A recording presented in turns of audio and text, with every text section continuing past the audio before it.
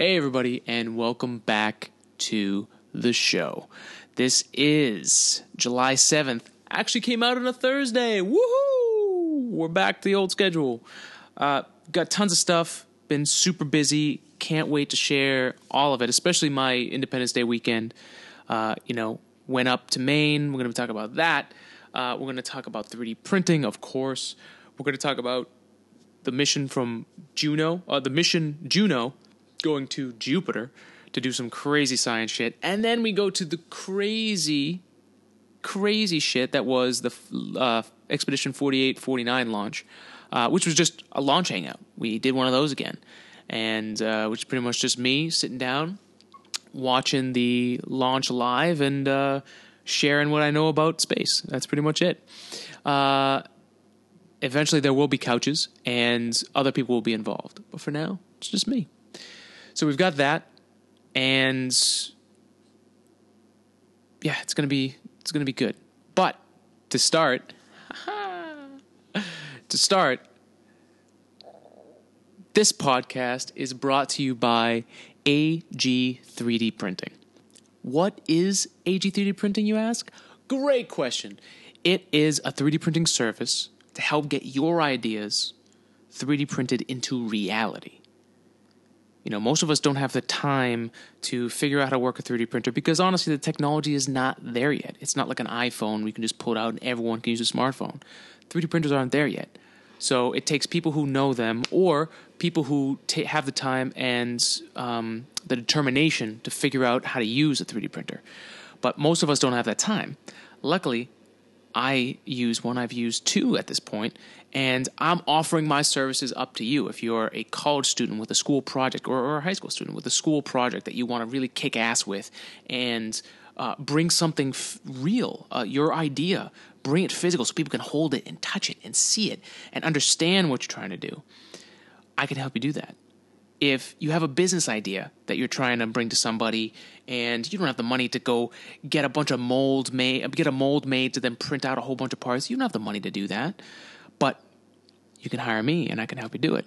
If you just have an idea that you want to get out and print or something you found online that you'd like to get printed, I can help you with that. Even if it's just a really cool gift you want to give somebody, we can do that here. I'm your own personal engineer with 3D printers. We can make it happen. So if you are interested, go to the website at www.ag3d-printing.com. The link will be in this week's episode and every episode. And, check out what we're about. There's an Instagram page. I post every time I'm doing something 3D printing. Got videos, pictures. As always on this podcast, you're going to learn about 3D printing. And you will be able to actually ask for a quote to see how much, a part is going to cost you to make. So you can do all that there, and I can help you bring your ideas to reality. That's what I'm offering you guys. And that's who the podcast is brought to you by. First official sponsor. Super excited it's myself. Let's get into the episode.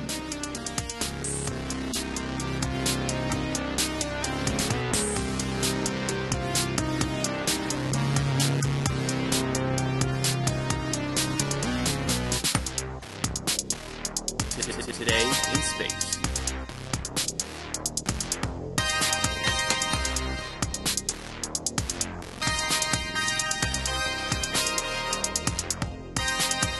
Today in space. All right, so let's talk about Maine because I gotta say I've been up there a few times in the last few years. Actually had people from Maine who live there can enjoy their company and stay at a place that's Maine and understand Mainers because they're definitely a different breed of people. I mean, they're definitely different from people from Massachusetts, and they're definitely different from people from the Caribbean. They're just a different type of people. And one of the interesting things that's what I noticed about people from Maine is they're very upfront. They'll talk to you, they'll say hi to you, they'll wave at you, they'll notice your existence. And the other side of Maine people is that, they will tell you what they think, and they're just people who are living their lives, it seems. And, it's great. Like I talked to someone who goes to one of the universities in Maine, and just the integration of things, of human things, like outdoor activities and things that are outdoor. Farm culture is a big thing, all right? And I'm of course a city boy, so I forgive me if I'm, kind of out of the loop here. But things like going to school to be an equestrian or for horse studies, for equestrian studies.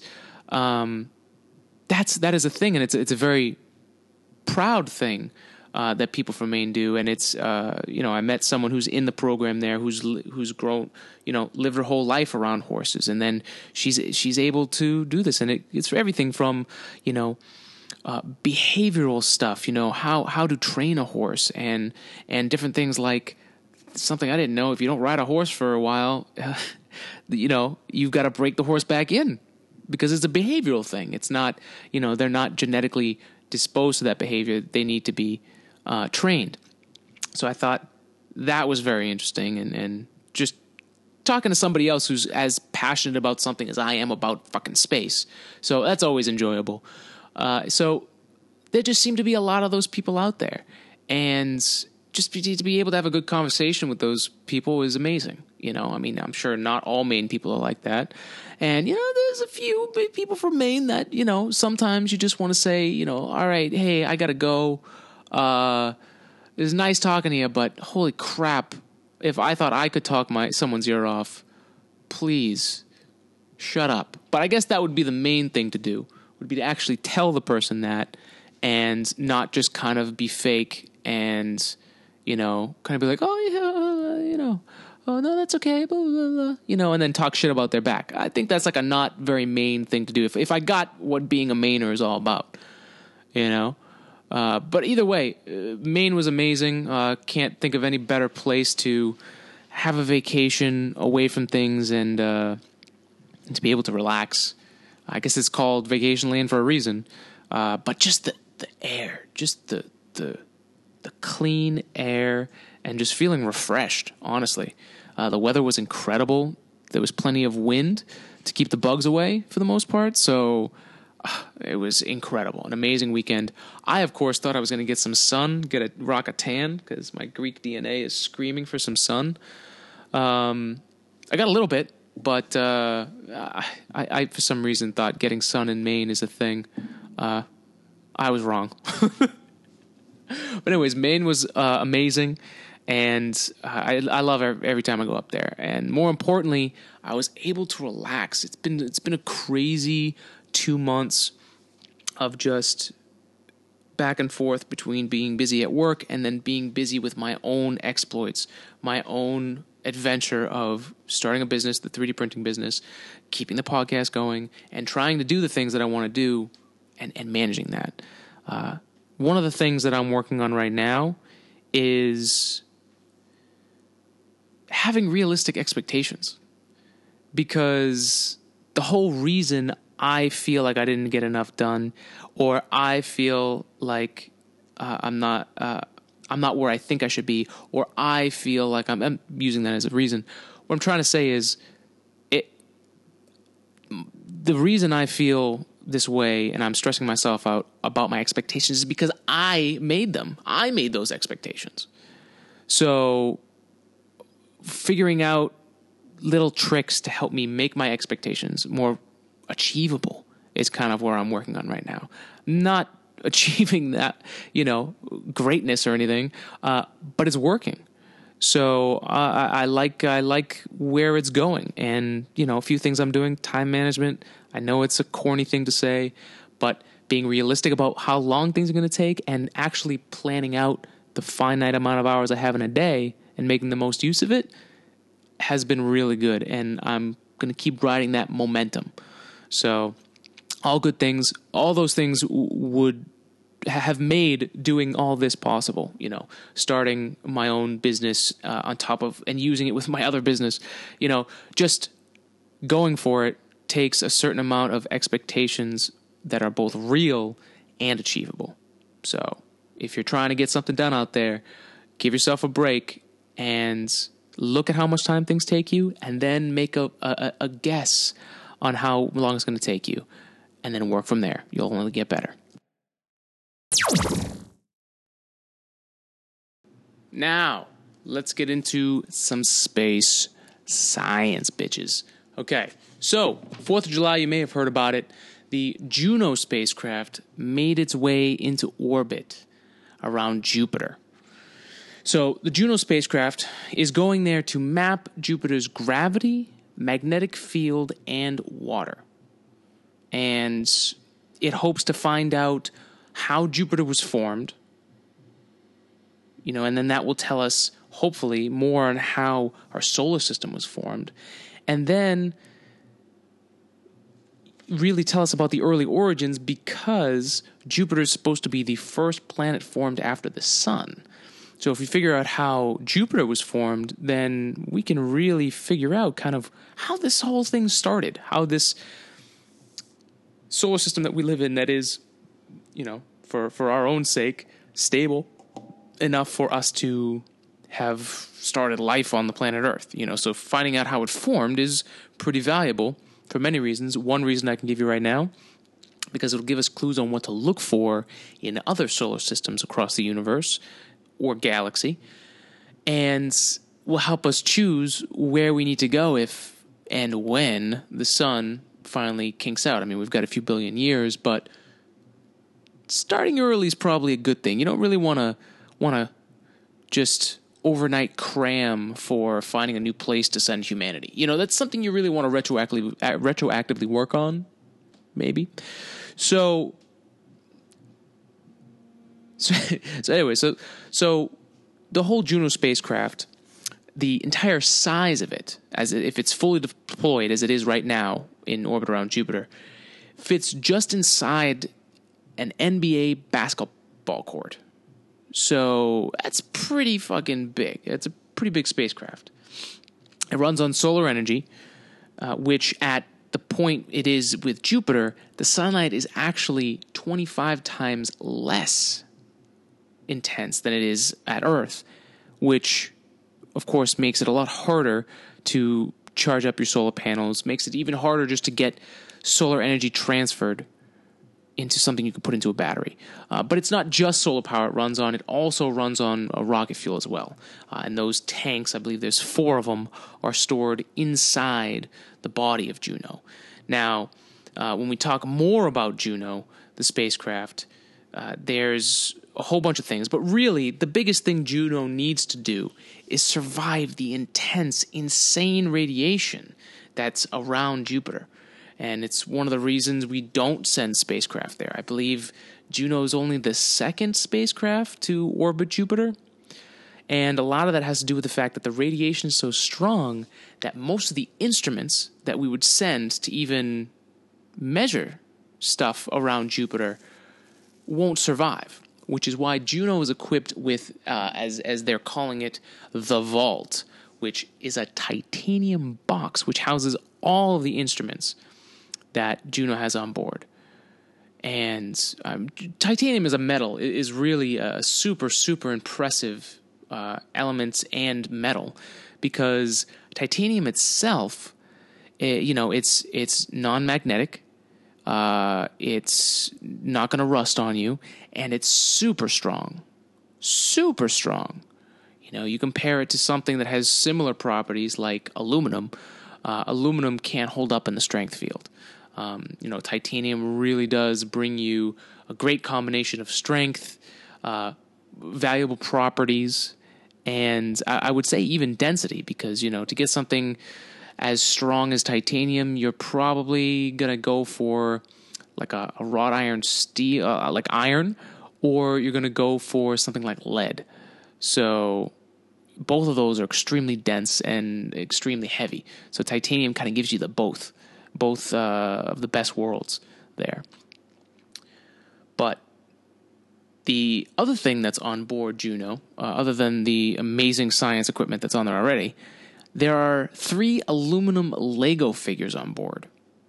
That's right. Lego figures made of aluminum. And why would you do that? Number 1, so they survive. And 2, so that they're there. I mean, the radiation and magnetic fields and stuff like that would seriously harm both the spacecraft and the Lego figures. Because, you know, if those things were a metal that would be heavily affected by magnetism, then, and the radiation, I'm guessing it would move around. It would make it dangerous inside of the Juno spacecraft. All guesses, but, you know, that's why they put aluminum ones on there. Also because the plastic ones wouldn't last.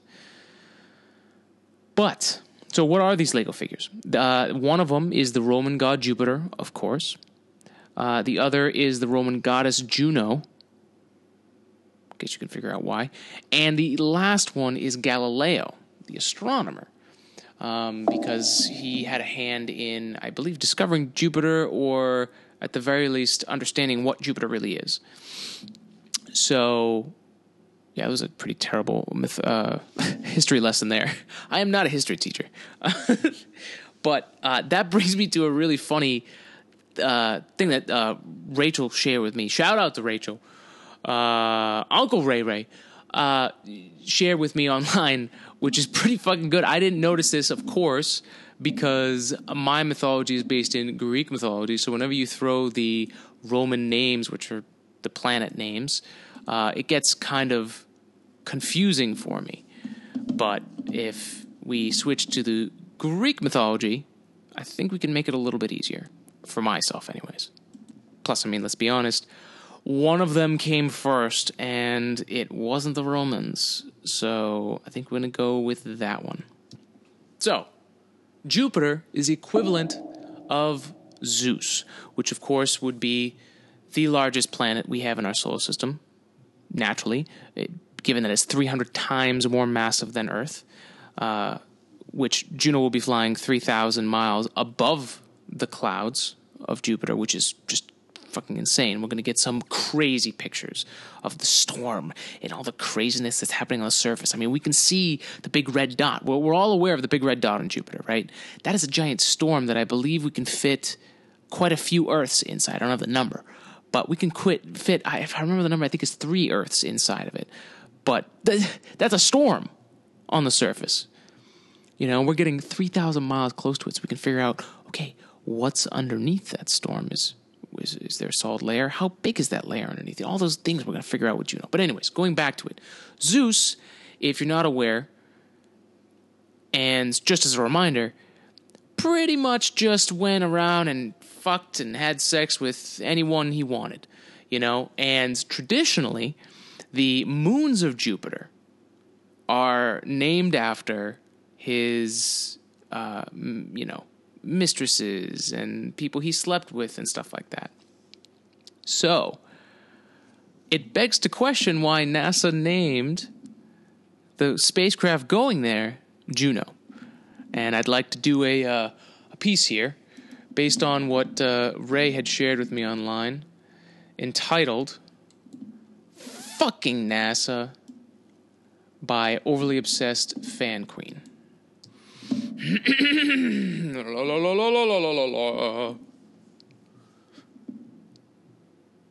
I'm fucking pissing myself. You know how all of Jupiter's moons are named after his lovers and affairs? Yeah. NASA is sending a craft to check up on Jupiter. You know what that craft is called? Juno. Who's Juno? Jupiter's wife. NASA is sending Jupiter's wife to check on Jupiter and his affairs and lovers. Fucking NASA. Which, of course, thank you, by the way. Thank you.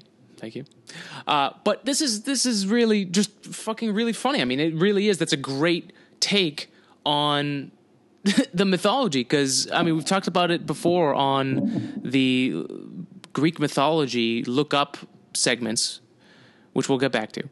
But, I mean, Zeus was doing this shit all the time. Was going around having sex with whoever. I mean, the reason Ursa Major and Ursa Minor, that was an affair he was having. And then when Hera, his wife, was coming to check on him, he changed her into a bear. And then her son, the mistress, the woman who Zeus was having an affair with, her son came across his mother as a bear and killed her, thinking she was a bear. And then Zeus heard the cries after he was like, all right, honey, I'll be right there. Came back, saved her and her son, but in the meantime, put them into the skies to be eternally set in the night sky.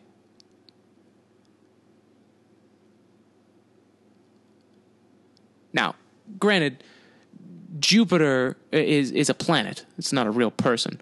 But, I don't expect to see any transfiguration going on when Juno's there.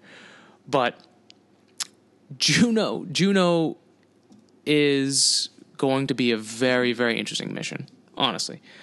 I can't wait to see the crazy pictures we're going to see. And even more than that, I think kudos has to go to the members of the Juno mission and NASA as a whole for another successful planetary mission.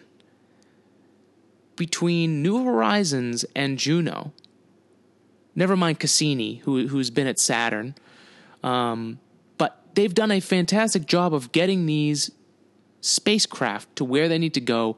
They had an entire contingency plan for, if when Juno got to Jupiter, things didn't work out, how they were going to save the spacecraft and stuff like that. And it happened perfectly, flawlessly.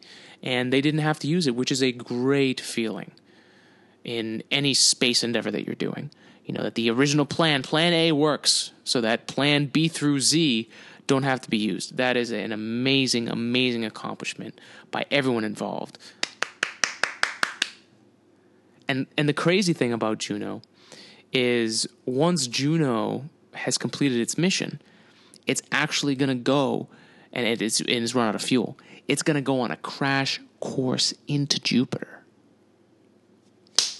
So we can figure out what's going on down there past the storms, and that vault, that titanium vault that holds all the precious instruments, is going to be able to take data and then send it back to us on its way down. So we've got an incredible mission ahead of us. It's an incredible start on Independence Day 2016. An incredible, incredible start to a mission. Can't wait to see what happens. And now let's switch over to a little bit of 3D printing, because why not? Okay, so on this week's 3D printing update, I'd like to talk about the first job we've got going on here at AG 3D Printing, and it involves a piece of patio furniture. I don't know if you have a patio or furniture to go along with it, but there are these plastic pieces that pretty much attached to the tops of the legs where the glass would go. And this is a part of somebody who's the patio furniture's old enough. It's been around, it's done its job, and the plastic parts are starting to wear down and break. So he needs a replacement. And obviously you're not going to get one from the manufacturer because they're probably not around. And if you did, it would be such a hassle to try and get it from the company, even if you can get in touch with them.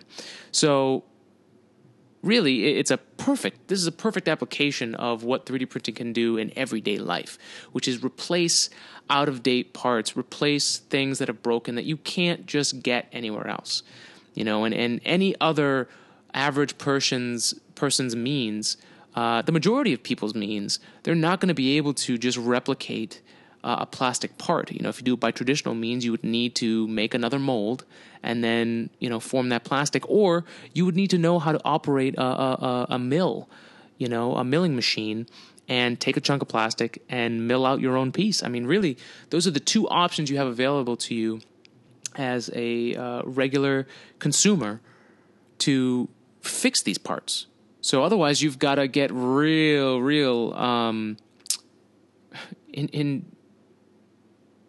you got to have some ingenuity going on. It's a little bit of innovations going on to figure out how to rig that thing together to work the same. But it's not the same. So having the ability to make a replacement part is really where we want it to go. So the first part I printed was a test piece to make sure that, number one, the model, which the customer did design themselves with Tinkercad, which is a free program out there, took a pair of calipers, measured all the parts, and made it himself. So then the model got sent to me. We did a test print to see how the plastic shrinkage and just how the model went from digital to reality, because plastic does shrink. If you've got any knowledge with any kind of plastic, if you've fucked around with plastic enough, you know that plastics shrink when they're cooling down. So we need to make sure that all the dimensions are right. Seemed to be fine, plenty of clearance, not too tight, but one of the issues was, build orientation, how the layers were built up. We built it with ABS plastic, which is a very rigid plastic, again, like Legos, and seemed to do the job. But the issue is the original part actually had a little bit of bend to it, a little bit of give. It wasn't like a rubber, like a bendy thing, but it needs to bend a little bit so that it can snap into place. So right now the ABS is too rigid, which is a reason we did the test part, was to show, okay, what do we need to do here? So after that, I went out and researched kind of what's out there for flexible filament. Is there flexible filament? And it turns out there is. And there's a crazy variety of stuff out there, from elastic band stretchy to, just bendy enough, and everything in between, just it's still rigid, but you can get, it has some give to it. So kind of goes from the semi-flexible to, I can pull a 6-inch piece to the full length of my arms. That's a lot of elasticity. So you got to pick the right material for the right job is really what it comes down to. So that filament just came in this week. And next week, I'll be able to give an update, and we'll see, number one, how that material printed, and number two, how it works for our customer. So we'll get back to you on that later next week, maybe the week after. It all depends on when we can fit it in. But look forward to that on a future 3D printing update brought to you by AG 3D Printing. See what I did there? Oh, shit. Legit, son. Okay, so I'd also like to get into a little bit of news here about it, and it's actually a NASA-funded challenge, the Future Engineers Star Trek Replicator Challenge, and there were a bunch of students who actually won for their designs. And the Star Trek and NASA challenge wanted students to engineer the future of food in space. And after months of designing and modeling, the winners of the Future Engineers 3D Printing Star Trek Replicator Challenge were selected by a panel of judges from NASA, the American Society of Mechanical Engineers, ASME, Foundation, and Made in Space Incorporated. Now, just in case you don't know, ASME, if you're in any field that manufactures anything or deals with things that are manufactured, you've heard of the American Society of Mechanical Engineers. They're a very involved group, and they're in everything, and they have standards that mechanical engineers follow, and they are a standard for manufacturing for sure in America, and just how things work. So then you've also got Made in Space, which is the first 3D printing company in space. And they're at the forefront of it because they are the first ones to 3D print or have a 3D printer manufacture in space. And they've got very lofty goals that spread out to many things. Even, I believe it was actually making a manufacturing center in space to actually, 3D print in orbit, which makes the whole manufacturing in space thing a little bit more real. And if I'm misquoting myself, it's still a really great idea. But one of the kids who was, what's the word I'm looking for? Featured in this article from NASA is the winner from the teen group, ages 13 to 19, Kyle Corrett, from Desert Vista High School in Phoenix, Arizona. And he designed a melanized fungarium, which I'm not 100% sure what that is. It doesn't really go into it. But I would assume, since it has fungarium, is it fungus? I'm guessing it's some kind of mushroom design, or it grows mushrooms? I don't know. But either way, there was also another winner from the junior group, ages 5 to 12, was Shreyash Sola from Eagle Ridge Middle School in Ashburn, Virginia, who designed an Astro mini farm. And these are great opportunities for young kids who are nerdy enough, and I mean nerdy in a great way, which is passionate and uncontrollably excited about the things they do. I mean, I'm pretty fucking nerdy. I have a talk show where I ramble about space, and have a 3D printer. I'm pretty nerdy, but I definitely found it later in life. I kind of tinkered my whole life, but I never knew of opportunities like this out there. It was before the internet really came to prominence and word got out there. And honestly, in my hometown, it was the arts or sports. Those were the two things that were pretty major. I mean, we had wood class, and we had there was another class we had. I think it was metal shop. Yeah, wood and metal shop. And those were great. I loved those classes. But, back then, getting into that field wasn't really something you thought was a good thing to get into, to be honest, And my point is, having these challenges out there and having these kids who are going for it is amazing. I mean, having that experience at a young age is such a great thing. Going through that challenge of trying to design something and modeling it, those are crucial things if you're going to get into designing and modeling and just a scientific field with a physical base, things that you're going to manufacture or deal with manufactured parts. That kind of experience is incredible.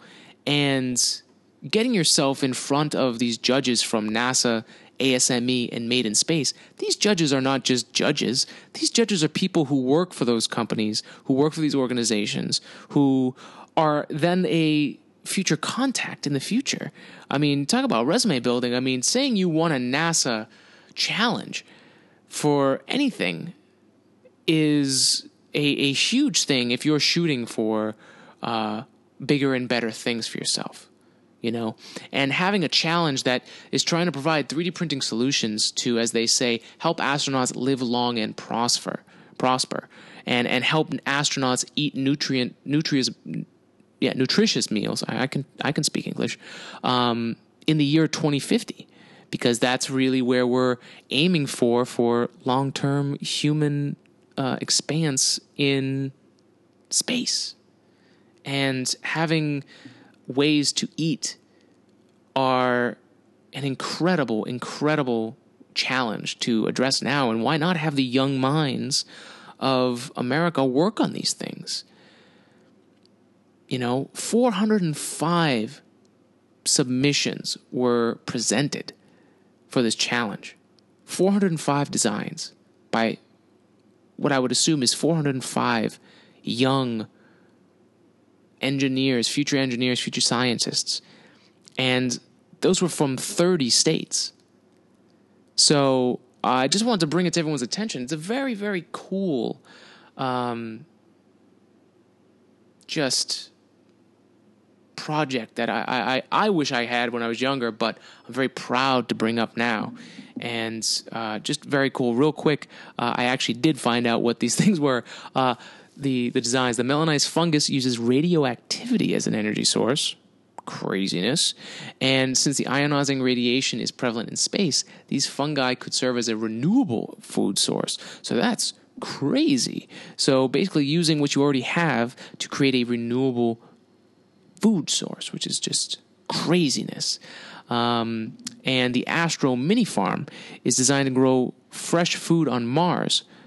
And basically, to address the problem of the sunlight being less on Mars than it is on Earth, the Martian Mini Farm has a magnifying glass to collect sunlight and direct it to the plants. Actually, looks like the magnifying glass is on top of the dome, and looks like it would focus the light right back in, which is a great. It's got no electronic parts and makes it ideal to be 3D printed using soft glass or transparent material extracted from the Martian soil. And there are tons of other, four other contestants that were finalists. Four finalists in each group and one winner. So congratulations to all those kids. It's a great opportunity. I'm very proud that you had the balls enough to go out there and actually put a design forward, take that step, go through the scientific process. Congratulations, and way to go, NASA, for doing such a cool challenge. And that about does it for this week's 3D printing update, brought to you by AG 3D Printing. So, to close out the episode, let's put on the launch hangout, which I recorded live when I was watching the Expedition 48 launch with Kate Rubins on board. One of the things I don't think I mentioned at the end of this, Kate Rubins and the entire crew on board, including the Russian cosmonaut and the Japanese taikonaut, or astronaut, I'm not sure which one it is, JAXA, the Japanese Aerospace Exploration Association, I believe it is. I don't want to say their names because I don't want to butcher them. So, but they're very much part of the mission. And very much people. But they, after this launch, they spent basically 2 days cramped into a Soyuz. Okay?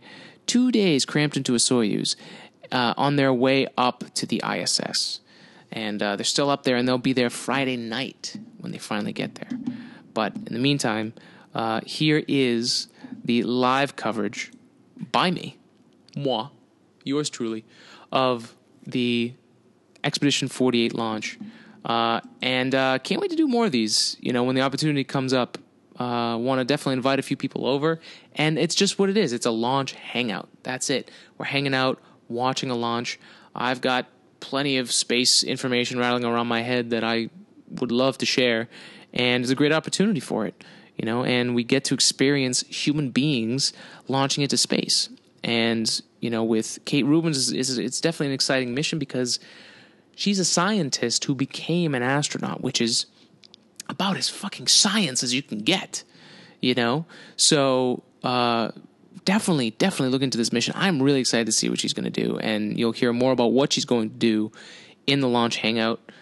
Thank you, everybody, for listening. It's been a fun-ass week, and I hope you have a great week, and we'll be back next week on Thursday night for another episode of Today in Space. Spread love, spread science. Peace out, everybody, and enjoy the launch hangout. All right, here we are, sitting live for the Expedition 48 launch. NASA astronaut Kate Rubins is on board, along with the Russian cosmonaut and Japanese astronaut. I believe it's also an astronaut. I thought it was taikonaut too, but either way, they're on board. I don't want to terribly say their names, so I won't say their names this time. But we're at 2 minutes to launch. And it's been fun. This broadcast has been really cool. NASA has really put together just a great program. I mean, this is, a big mission to showcase Kate Rubins, this just badass chick who is a virus hunter. That's what she got into science, was viruses. That's what interested her. Like for me, it was space. Like for her, it was, and humans in outer space. And for her, it was viruses and figuring out how to, I think she even worked on Ebola. Like, she's going to sequence DNA in orbit to see how sequencing DNA, if it has any effects, what changes in the absence of gravity. I was also listening to another mission where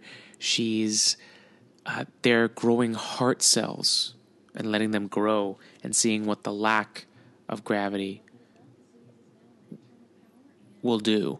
It's just crazy science that they're going to be doing. So it's going to be super awesome to follow Kate Rubins. But we're now probably 45 seconds from launch. The Soyuz is just a beautiful machine, man. Oh, here we go. The top tower is coming back. I think it's one of 3 holding them. I'm still pretty new to the launch game, learning all the rockets. Pick up the first in 2000. Okay, first one, and the umbilical's disconnected. And the way the Soyuz launch is cool too, because it gets up to max thrust, I would assume, and then at least lift thrust, and then these arms just hold it in place. Here we go. So 5, 4, 3, 2, 1, and then the arms just separate after its maximum thrust. Yeah, okay, it is maximum thrust. And the Soyuz rockets, they look so fucking cool, man. The cool thing is they've also got the crew capsule up top, which is built to make sure that the crew has an option if anything were to go bad, So that little cap you see up top is, I believe, a crew capsule, and it's gonna, if they need to jettison it, the top lights up and blasts away so that it blasts the crew away from the rocket in the event that they need to dump the rocket, Yeah, so the rocket it's already, you can see it's bending into orbit because of, I believe, its gravity. But there's a whole bunch of other things. And really, it's the path you have to take to go into infinite free fall, even though no orbit will stay infinite. That's what you're doing, is you're going so fast off the planet's surface where the speed you're going keeps you in perpetual falling motion from the surface of the planet and keeps you just floating in free fall constantly around the planet. Like, that is so crazy. So crazy. But what's even crazier is that people believe that there's a flat Earth. I just don't fucking understand it. I mean, yes, does the internet have some theories that really make you think, oh, damn, this is crazy? But how lazy is the flat Earth theory? Seriously. You picked up something that, like, humans had literally a moment where their heads just kind of cracked and everyone was like, no way, the flat isn't, the world isn't flat, oh my god, oh my god, you don't go off the edge. Like, that is an old lame ass thing we used to do as humans, and now you're bringing it back because you can't find any pictures of aliens even though everyone has a cell phone. Come on, get your shit together, okay?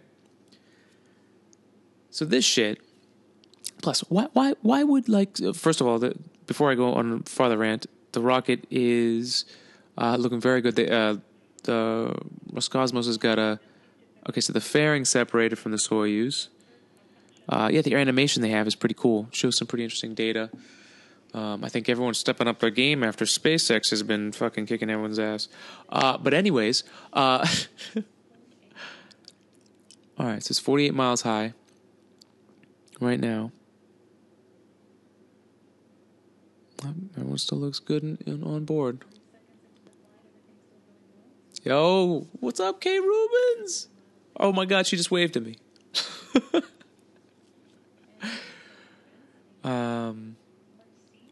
Yeah. Anyways, flat Earth shit, right? Seriously.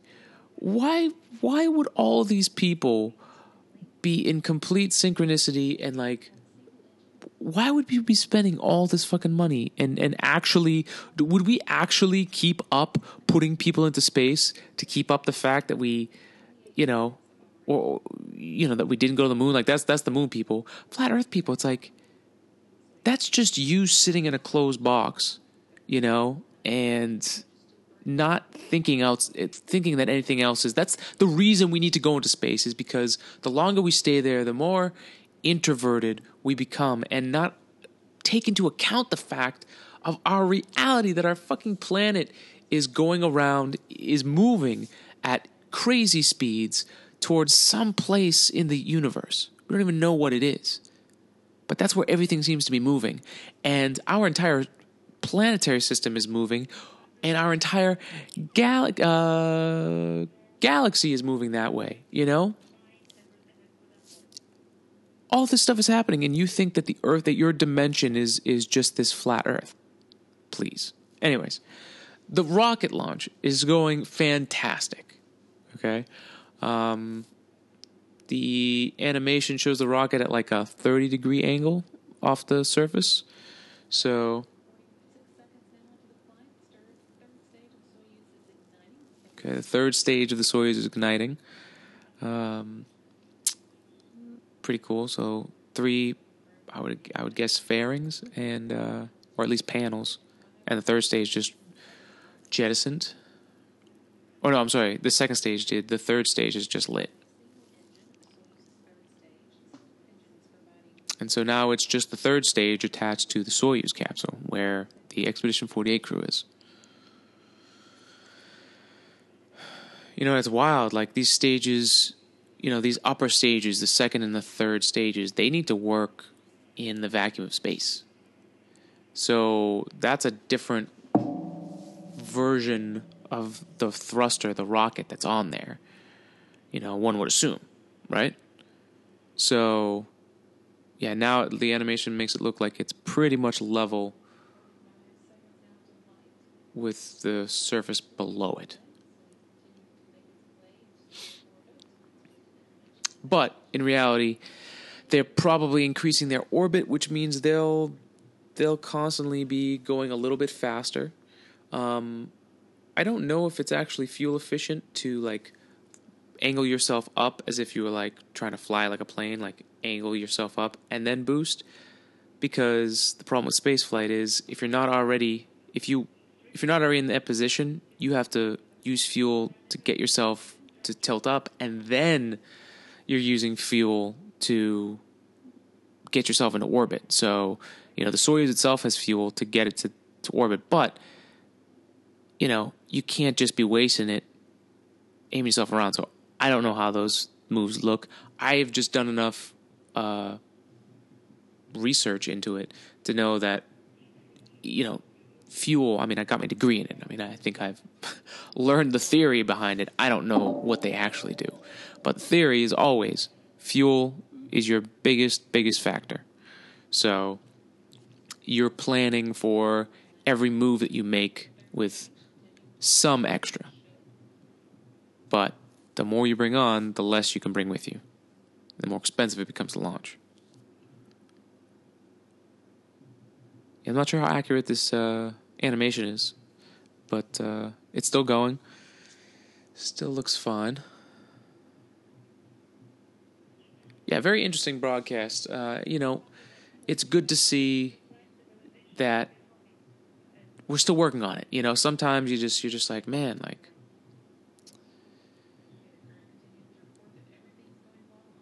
okay, everything's going well on board. But no, it's great. It's great to see that we're making a big deal about this. I think that's what I'm excited about. We're making a big deal about these things. You know, it's about time. We gotta believe in what we do and show that. You know, this is the internet world. Things need to be spread. So, you know, put something interesting up there. That's what it's all about. And And actual people going into space, I mean, you don't need a lot. All you got to do is capture what you're doing. That's all you got to do.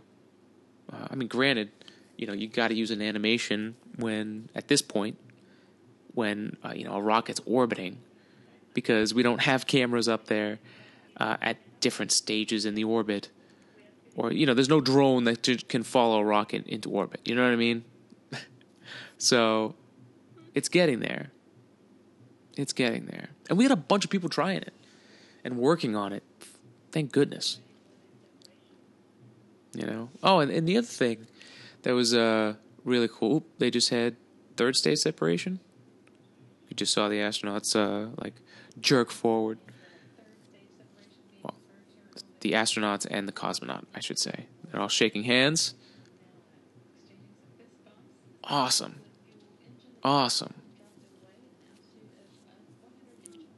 That's awesome. Okay. So, from what I can tell, I haven't seen the animation, and I'm only picking up what I hear when I'm not talking. Saw someone pump their fist in the control room. That's good. Dude, he's bobbing his head. Yeah, we did it. He was excited. I gotta say, man, the control room is one of the most interesting places. Like, the control room, especially the control room in Apollo 13. I think, Gene Kranz, or the portrayal of Gene Kranz in Apollo 13. I would love to work in the control room. That's it. If you're in the control room, I mean, you are an active member of the mission. And I could see my skills being able to help with that. So we'll have to see. You never know. That'd be fucking sweet. It'd be cool if they just put me right there, in the control booth, and I was just doing a live podcast from the control mission center, the mission control center. Oh my God. That'd be fucking incredible. We would just be doing this, and it would just be me talking. You'd have another feed of what's going on. Don't mic the room for the broadcast. Just you can keep it off the broadcast so people don't hear me cussing and swearing. Which, hold on, I gotta give a shout out because of this launch, I just made a new friend on the internet, and I gotta give him a shout out. Okay, Rachel Williams. I hope that's how you pronounce your name. She is, if she's a real person, an astronomy major, a dog mom. Okay, believes Pluto is Planet 9, which I would like to discuss with her. I'm not saying I disagree, but I would actually like to have a debate about it. And she has her own website, and she's the host of the Anarchist Guide to the Universe. Oh my God, are we podcasters and we just met? We're like best friends now. Sweet. So, anyways, shout out to Rachel Williams, fellow science swearer.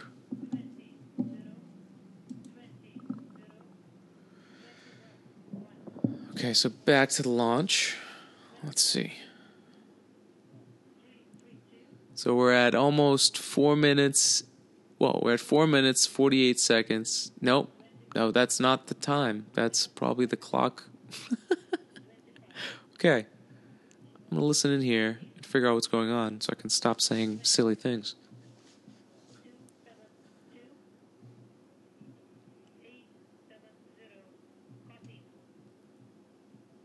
Okay, I think they're giving location directions.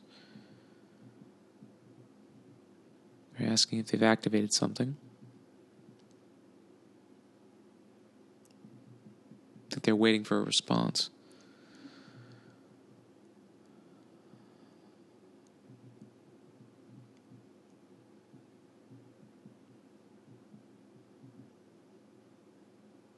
Well, it's definitely still on. It hasn't frozen. The little NASA symbol is still spinning.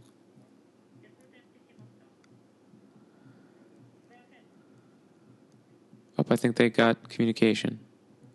She said, go ahead.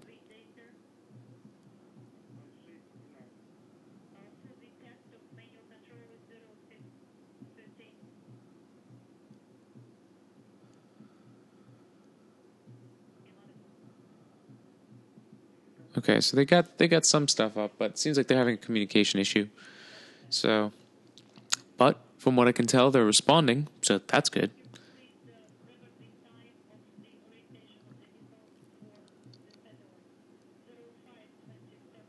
Okay, so they're trying to figure out their orientation in space.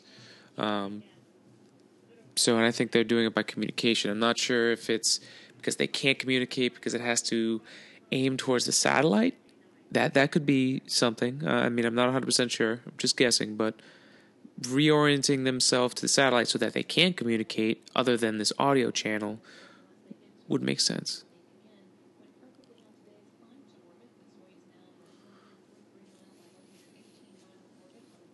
Okay, so apparently the orbit insertion has gone really well. Okay, so cool. So they will be in orbit for the next few days, and on Friday night, they're going to make it to the International Space Station. So, really cool, guys. This is awesome. Congratulations. The mission's not over yet, but a major hurdle has been launched over, and congratulations, Kate Rubins. I can't wait to see you do crazy science virus hunting in space and sequencing DNA, being the first person. That's amazing. Congratulations, Kate Hudson. I guess she said she made a list when she was a kid of what she wanted to do. I hope I'm quoting this correctly. One of them was a biologist, one of them was an astronaut, and one of them was a geologist. And she's done 2 of the 3. So she's officially an astronaut, and can't wait to see what she's going to do. So congratulations, and we'll keep you updated on Expedition 48 and all the crazy fucking science that's going to be going on. And shout out to, once again, to Rachel Williams, and as always, I have to shout out to Kyle Meacham, who posts online on Twitter. Shout out, man. Good talking to you. And have a great week, everybody.